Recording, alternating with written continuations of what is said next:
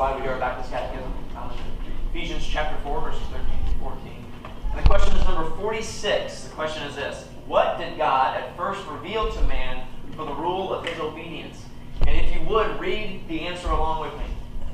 The rule which God at first revealed to man for his obedience was the moral law. Again, these Baptist Catechism questions are super helpful for us as we learn, as we study, as we understand good doctrine, the doctrine that we believe. These are very helpful. Refer to these as often as you would like, along with the passages that go with them through the app and through the digital hymnal that is sent out every week. So, with that being said, our text today is Ecclesiastes chapter 8. And as we have been doing, we're going to just dive into this whole chapter, and we're going to start off by reading it together.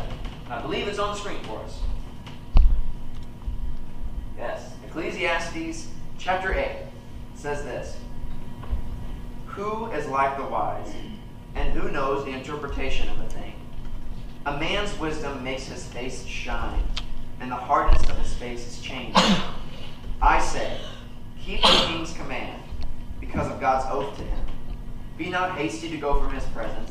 Do not take your stand in an evil cause. For he who does whatever he pleases, for he does whatever he pleases. For the word of the king is supreme. And who may say to him, what are you doing? Whoever keeps a command will know no evil thing, and the wise heart will know the proper time and the just way. For there is a time and a way for everything, although man's trouble lies heavy on him. For he does not know what is to be, for who can tell him how it will be? No man has power to retain the spirit, or power over the day of death. There is no discharge from war, nor will sickness deliver those who are given to it. All this I observed while applying my heart to all that is done under the sun. When man had power over man to his hurt. Verse 10. Then I saw the wicked buried. Against the evil deed was not executed speedily. The heart of the children of man is fully set to evil. Though a sinner does evil 100 times and prolongs his life, yet I know that it will be done to those who fear God because they fear him. I know that it will be well with those who fear God because they fear before him. But it will not be well with the wicked, neither will he prolong his days like a shadow, because he does not fear before God. There is a vanity that takes place on earth, that there are righteous people to whom it happens according to the deeds of the wicked, and there are wicked people to whom it happens according to the deeds of the righteous. I said that this also is vanity. I commend joy, for man has nothing better under the sun but to eat and drink and be joyful, for this will go with him in his toil through the days of his life, that God has given him under the sun.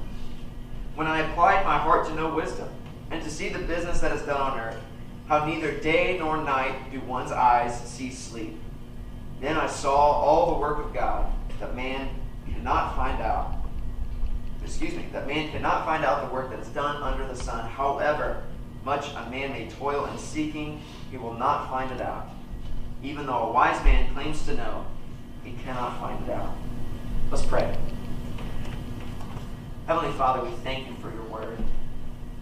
And Lord, as we continue our study through Ecclesiastes, as we come to Ecclesiastes chapter 8, we know that Ecclesiastes, like everything that is written in your holy scriptures, Lord, is profitable for us, is good for us, is something that we can read and be blessed by and learn from, Lord, be convicted of our sin, be encouraged in our hope in Christ, Lord. And we know that the same is true for what we read here in Ecclesiastes chapter 8. Lord, I pray that you would give us ears to hear and hearts to understand what it is that you would have us to see here in Ecclesiastes chapter 8 of how we should live, how we can best glorify and honor you in our lives here on earth. And we pray this in Jesus' name. Amen. So, as we come to the end of this chapter, to this chapter in the book of Ecclesiastes, we're beginning to see kind of a theme that the preacher is doing in this part of Ecclesiastes, kind of the last chapter, this chapter, the next chapter. We're seeing that in Ecclesiastes this sort of a theme where it seems like the preacher now has shifted gears and is almost kind of like grabbing pieces of wisdom to throw at us. He's kind of saying, okay, I'm going to talk about this for a little bit, and now I'm going to talk about this. And it almost seems like he's choosing topics at random to give to us for wisdom, for our learning. Now, we know that he is certainly doing this at the leading of the Holy Spirit. We recognize that. But in chapters 7 through 11, he almost seems to jump like from one topic to another. These words of wisdom being almost like at random, like thrown at us. It's all good. It's all profitable. It's all what we would expect from Scripture. But it's almost like those, or something really endearing, or you're my Valentine, or you're sweet like this candy, or whatever it is they say. And it's kind of like that with Ecclesiastes here in chapter 8, really 7 through 11. We don't really know what the preacher's going to talk about next. I mean, he seems to just say, okay, here's something you need to know. Here's something else you need to know. Here's something else you need to know. All of which does point us back to Christ, and all of which does flow out of a common theme that we've already talked about a little bit, the fear of God. But I've titled this sermon, it's actually a quote from the text. The title for the sermon today is, Yet I Know That It Will Be Well. And I've titled it this way because what we see through our text is we see, again, this recurring theme of the fear of God. And if you were here a couple weeks ago when I preached on chapter 5, we saw in that chapter, and we see throughout the book, that this is a common theme of the preacher as he is writing Ecclesiastes, as he's preaching to us. It's a common theme that he gives us. And today what we're going to see is that the principles that we can glean here from Ecclesiastes chapter 8 do indeed flow from a proper fear of God. They flow out of a heart that properly fears the God that is in heaven, the one true God. So our task today, as we see these words of wisdom in Ecclesiastes chapter 8, is to find how we can soak up the wisdom that is given, and how we can apply it to our lives, and how we can, as Christians, appropriately behave as those who fear God. And as we begin in verses 2 through 9, we see right off the bat this theme in verses 2 through 9 of obedience to authorities. And my point number one is that those who fear God obey earthly rulers. We see the writer of Ecclesiastes referring specifically to how you should obey the king, how you should handle it when the king commands something, how you should handle yourselves in the presence of the king, how you should submit to this authority of the king. And we see right off the bat in verse 2, he tells us the reason why we should be obeying earthly authorities. Look in verse 2. He says this, I say, keep the king's command because, why?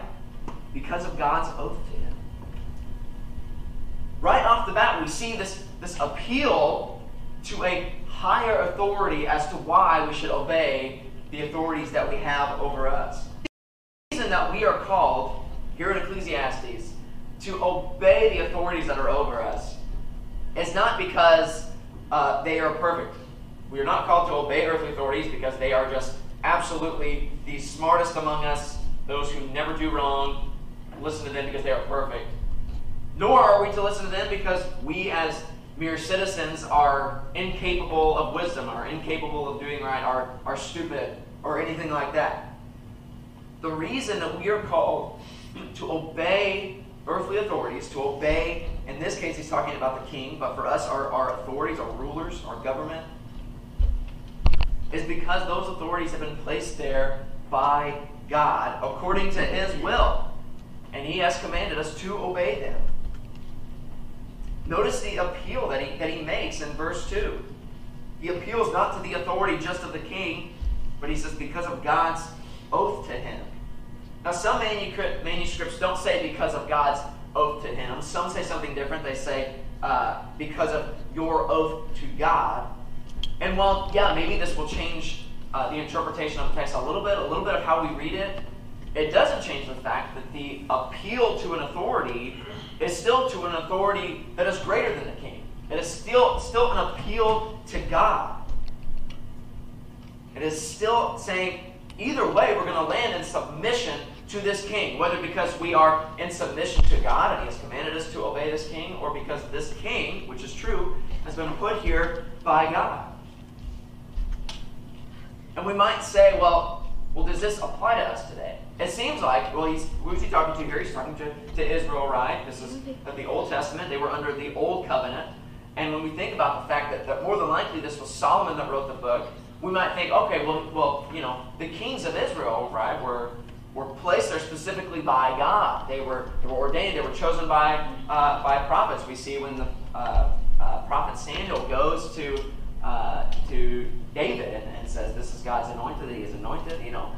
They are chosen by God, right? So, well, maybe this applies then because of the fact that they were like the king of Israel, God's chosen people. But does it really apply to us now? But the argument is obviously, yes, it still applies to us now.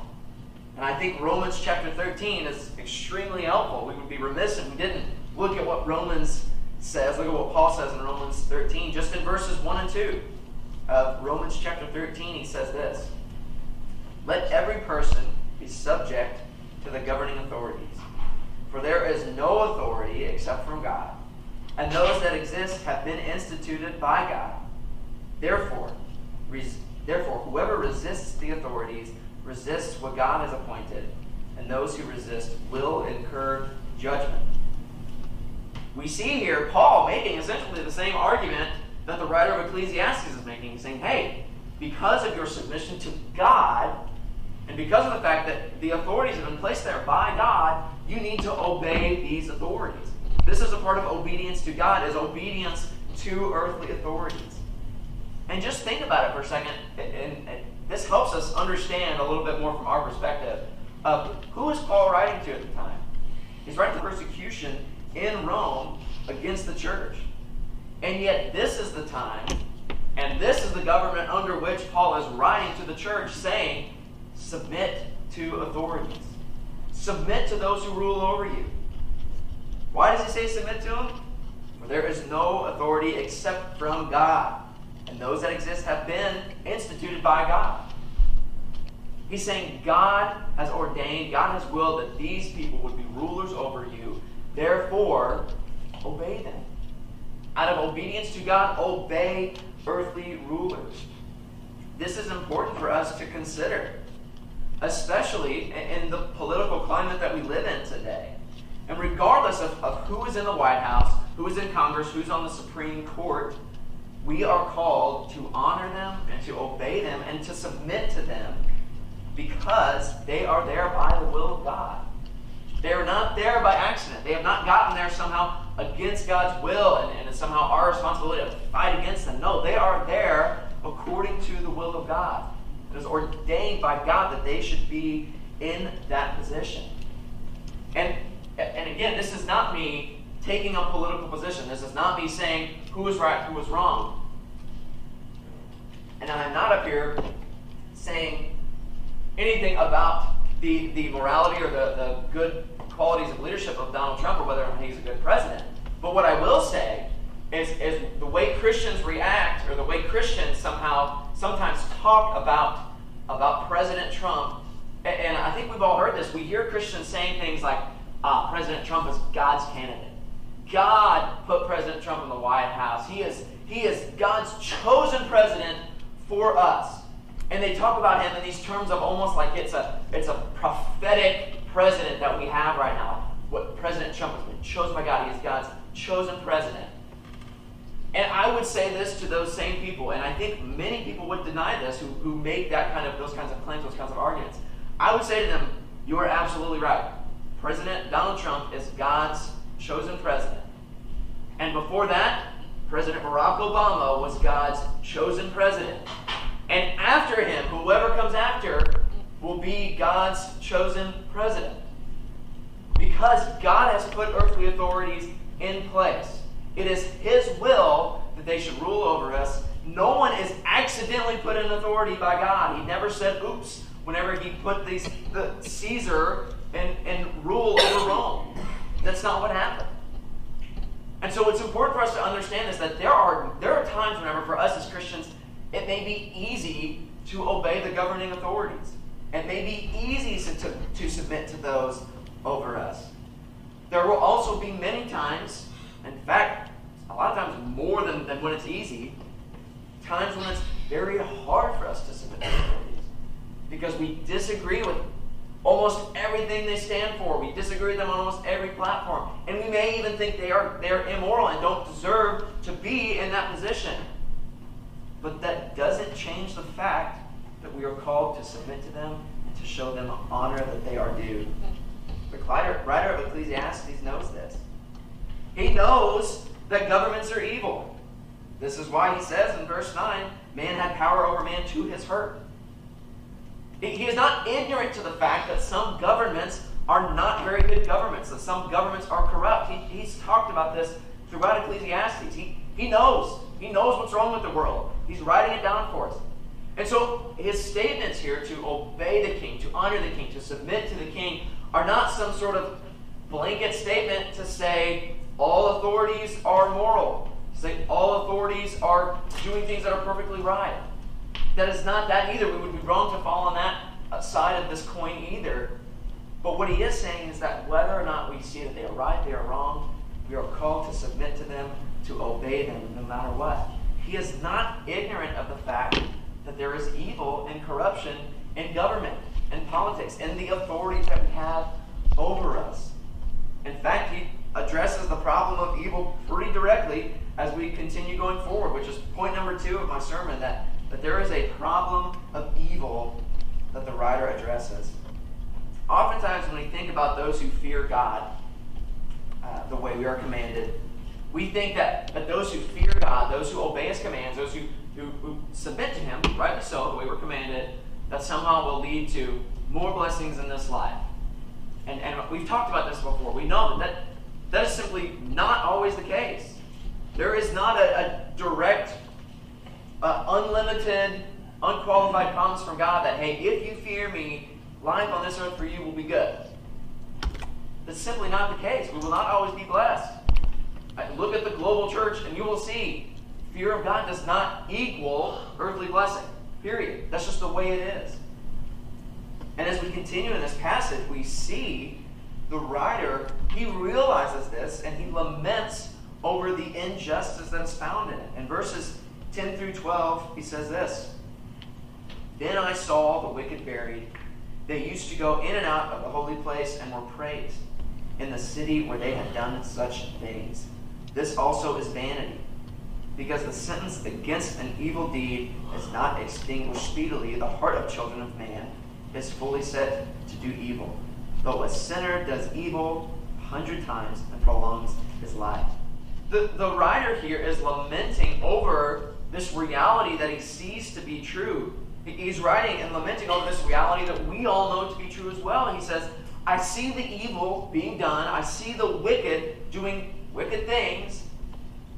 And what I see is that they're not being punished for it. In fact, here on this earth, I see the wicked doing things and receiving the reward that should rightly go to the righteous. That's what he says in verse 14. He says, there is a vanity that takes place on earth, that there are righteous people to whom it happens according to the deeds of the wicked. And there are wicked people to whom it happens according to the deeds of the righteous. I said that this also is a vanity. He is stating for us a truth that we all know to be true, that most of us have experienced in this life. Because most of us have experienced when we've been working at a job and we see someone else receive a promotion or a raise that we know that we deserve more than that they didn't deserve it. We see singles who love the Lord and worship God and fear God, who are still single and yet see other people who care little about living a life in the fear of the Lord and purity and honoring God, and yet they're the ones getting married. We see injustice all throughout the world. We see this person doesn't deserve what they're getting, but look, they're being blessed. They're living longer. We see this righteous person, it seems like they're dying sooner and their life is harder. This is injustice, the writer says. This isn't right. I've seen this myself many times. There was one time in college, I was in this class. It was a performance studies class. had online tests, which the teacher told us, this online test is not a group test. This is not an open book test. Take it on your own time, by yourself, with no one else. For all of us who have been in college, we know that that did not happen. And there was a whole group of my peers, of my classmates, who all, after class they got together and said, oh, let's come up with a time and all go take this thing together. And they all went and met and they took the test together. You have like 3 or 4 of them with their books open, in their notebooks, looking for the answers while one person took the test. And then they realized which all they got wrong, and they were telling the next person. And what ended up happening is this one classmate that I had who barely showed up for class, hadn't put any work in, what honestly was probably going to fail the class, ended up getting A's on his test. And as I take this test by myself, I'm getting so frustrated, I end up with like a C on these tests. And it's so frustrating. We know how frustrating that is to see those who are doing things wrongly, who are doing things the wicked way, who are doing evil, being blessed, getting the reward that we think we deserve. And this is the reality in life. We've all heard it said, life is not fair. And guess what? It's not. Life simply is not fair. The preacher sees that. The preacher knows that, and he's lamenting over that. Sidestepping it, he knows it to be true. And that goes for Christians and non-Christians. Evil in the world. That is evil. That is wrong. And how do we respond to that? This is a question that has driven many a person away from the church, many person away from Christianity. This problem of evil. They will maybe even grow up in the church, but as they get older, they see life's not fair. There's injustice being done to me, even though I'm doing the right things. Or I see people who are innocent around the world receiving injustice, evil, pain, suffering. And therefore they reject Christ because of the suffering they see in this world. They come to the conclusion that there can't be a God because of this. If you begin any substantial study into apologetics, almost any book about the topic, about defending the faith, the existence of God, and the argument goes something like this. It says, because there's evil in the world, there does not exist a God who is all good and all powerful. By the way, that is the God we believe in. We believe in a God that is all powerful, that is all good, that is in charge of everything. That is the God we believe in. But they say because there's evil in the world, that God cannot exist. For either he would want to stop evil, but cannot, and therefore is not all-powerful, or he can stop evil, and yet chooses not to, and therefore he's not all good. This is the way the argument goes. And as we hear that, we might even think, well, wait a minute, it kind of makes sense. We do believe that God is both of those things, and it does seem like if he's not doing those things, then that's true. But in actuality, well, this argument is built upon a pretty big assumption. In fact, a pretty big false assumption that many people simply fail to see. And the assumption is this. People assume that because we can't see a good reason for the evil that's happening in the world, that there isn't a good reason for the evil that's happening in the world. They think that I'm looking at the evil, I see the evil, and as far as I can tell, there's no good reason this should be happening. None. Therefore, there isn't one. But as we think about this, first of all, any of us can probably think of a time when we think, that was a bad thing that happened. There was evil involved there, whether evil from a person being malicious or whether simply a product of the fall, a product of us living in a sinful world. And we see, well, while that was a bad thing, down the road, given time maybe, we see how it did in fact lead to something good. We see maybe good come from something that we know was not good, but yet good can come from it. And if we can see certain examples of that and understand that just from our perspective, then recognize that the God that is above us, the God that is above all things, that is over creation, that is in charge of creation, he has a perspective that is much greater than ours, right? Much greater than ours. And therefore, it is acceptable, in fact, logical to assume that there could be a good reason for evil that we simply cannot see from our perspective. That's what takes away this argument. Is that at the same time that you are willing to say that there is a God that is great enough, big enough to be angry at or blame for the problem of evil in the world and not doing anything about it, simultaneously you have, at that moment, a God that is big enough and great enough and high enough to have a reason for such evil to exist for good. To have a good reason for it to exist and us simply not know about it. His perspective is simply greater than ours. In fact, only the Christian worldview offers a solution to this problem. And here's where the argument is reversed and is turned back upon the people who disagree with this. Is that, okay, say you reject the God of the Bible. Say you reject him.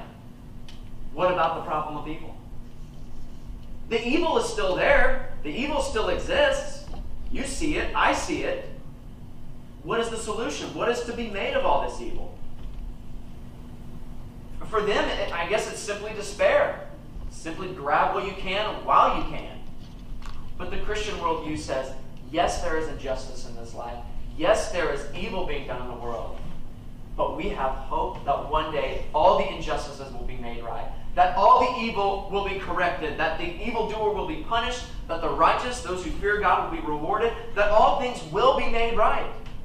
A restoration, a redemption that is coming in Christ. He has already begun this work in Christ on the cross.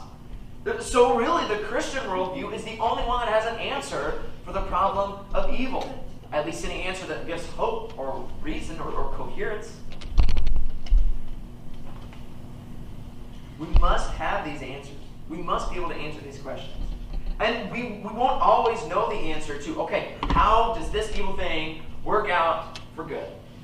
Why is God allowing this? Well, guess what? Most times we simply are not given an answer for that. We don't know.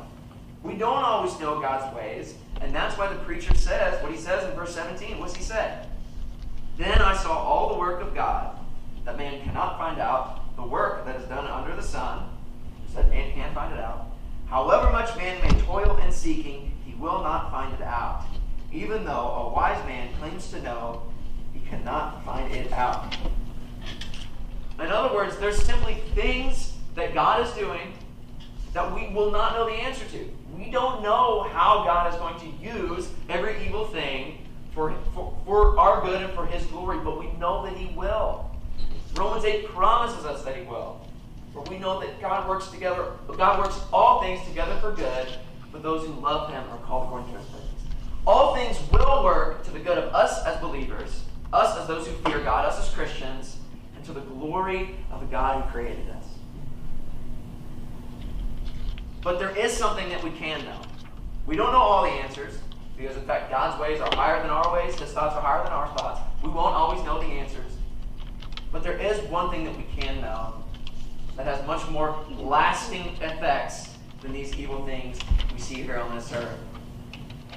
And that is, point number 3, that we as believers, those who fear God, are not to be pitied. And again, this is a part of why I titled my sermon, Yet I Know That It Will Be Well. And it's because of what the preacher says in the second half of verse 12. He says this. I'm going to start at the beginning of verse 12. Though a sinner does evil 100 times and prolongs his life, here we go. Yet I know that it will be well with those who fear God because they fear before him. Yet I know that it will be well for those who fear God. This is something that the preacher says that he knows for certain. This is a true reality. It is grounded. Notice how all throughout the book, if you remember, if you go back and read Ecclesiastes, you will see over and over again the preacher saying, as he's talking about the evil that he's observed in the world, as he's talking about what it is to seek wisdom instead of folly. He says regularly, he says, I have seen. I have seen that this is the case. This is evil, this is wrong, there is vanity in the world. I have seen that this is true, this is wisdom is better than folly. He says that over and over again. I have seen, I've experienced, I know that this is, or I've experienced that this is true. I've seen it. But here, what does the preacher not say? He doesn't say, I have seen. He's not merely talking about some observation that he has made. He's not simply talking about something that maybe is true, maybe not. He's talking about something which he knows to be true. He says, yet I know. Something that he considers resolute, sure, true, based not on his own experience and his own knowledge, but on the promises of God. In fact, he basically is saying that this is true despite all of the things that I have seen, all of these things that I have named that are evil, the injustice, the wickedness. He says it's true in spite of that. That's why he says this word yet. He said he goes through all this evil. The evil prosper. The ones who are righteous, they receive what the wicked deserve. But then he says in verse 12, yet I know that in spite of the evil that we see, in spite of the injustice that happens, the righteous people receiving what the wicked deserve, the wicked receiving what the righteous deserve. He says, I know that all will be made right one day. I know that this is true. The Apostle Paul encourages us. So the question is, how will it be made right? How will all things be made right? Why is it that the preacher knows this to be true? And the answer is found in Christ. Through Christ we have eternal life, eternal hope, eternal joy. In Him we know that this life is not the end for us, but that death has been defeated on the cross by Jesus Christ. The Apostle Paul encourages us in 1 Corinthians 15, verse 19. He says, if in Christ we have hope in this life only, we are of all people most to be pitied. We're of all people most to be pitied. If our hope is in this life only, then we are more than anyone else to be pitied. But you notice point number 3, and I stand by this truth, that we as Christians, those who fear God, those who believe in Him, those who are in Christ, are not to be pitied. Consider this question. Do we have hope in this life only? Certainly not. Paul didn't think so. Neither did the writer of Ecclesiastes. But Paul goes on to make it clear that because Christ has been resurrected, we too will experience a resurrection like His. This is why we have hope. This is why it will be well for those who fear God. Because of the hope we have in Christ. Because of our coming resurrection. Because of the victory over death that we will have. Because then the injustices will be made right. Therefore, we are not to be pitied.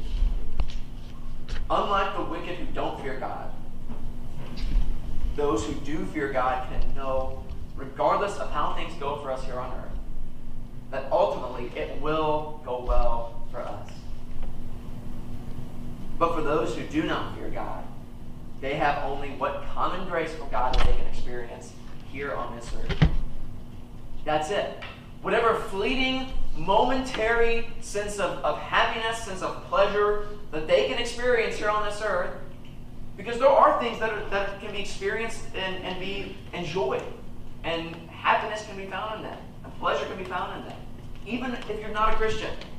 For example, Christians and non-Christians alike can enjoy a good steak, right?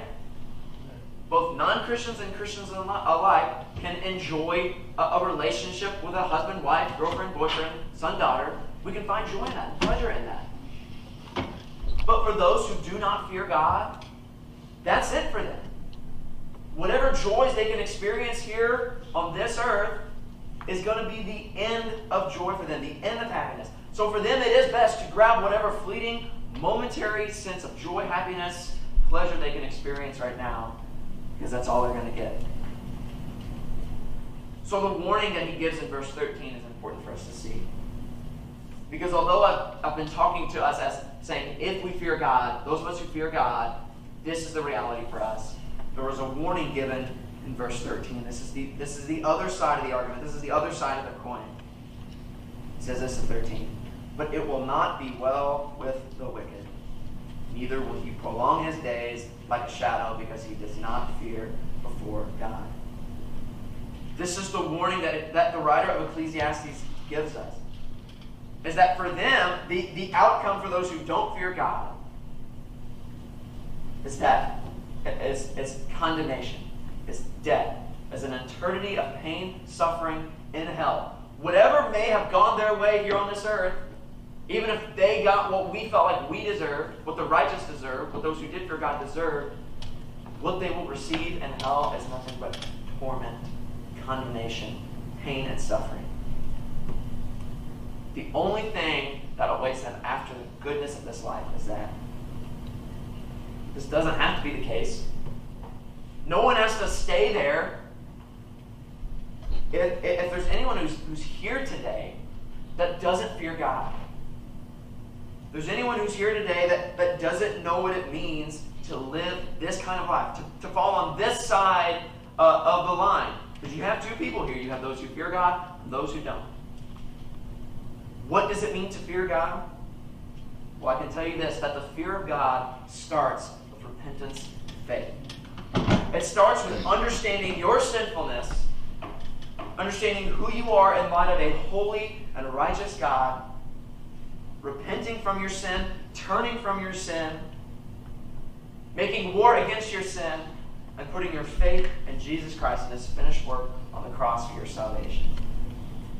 He took the punishment for you. If we put our faith and trust in Jesus Christ, He receives our punishment. We were talking, if you were here on Thursday night at our growth group, we had a great time of discussion. And Stan took us to Exodus chapter 34, where Jesus says that He will punish the wicked. He's talking about mercy. He's talking about forgiveness. He says, I will have mercy, but I will also punish evil. I will punish sin. It's not going to go unpunished. So the question has to be asked then, or the reality is true, rather, that either you will take on the punishment of your sin and spend an eternity in hell,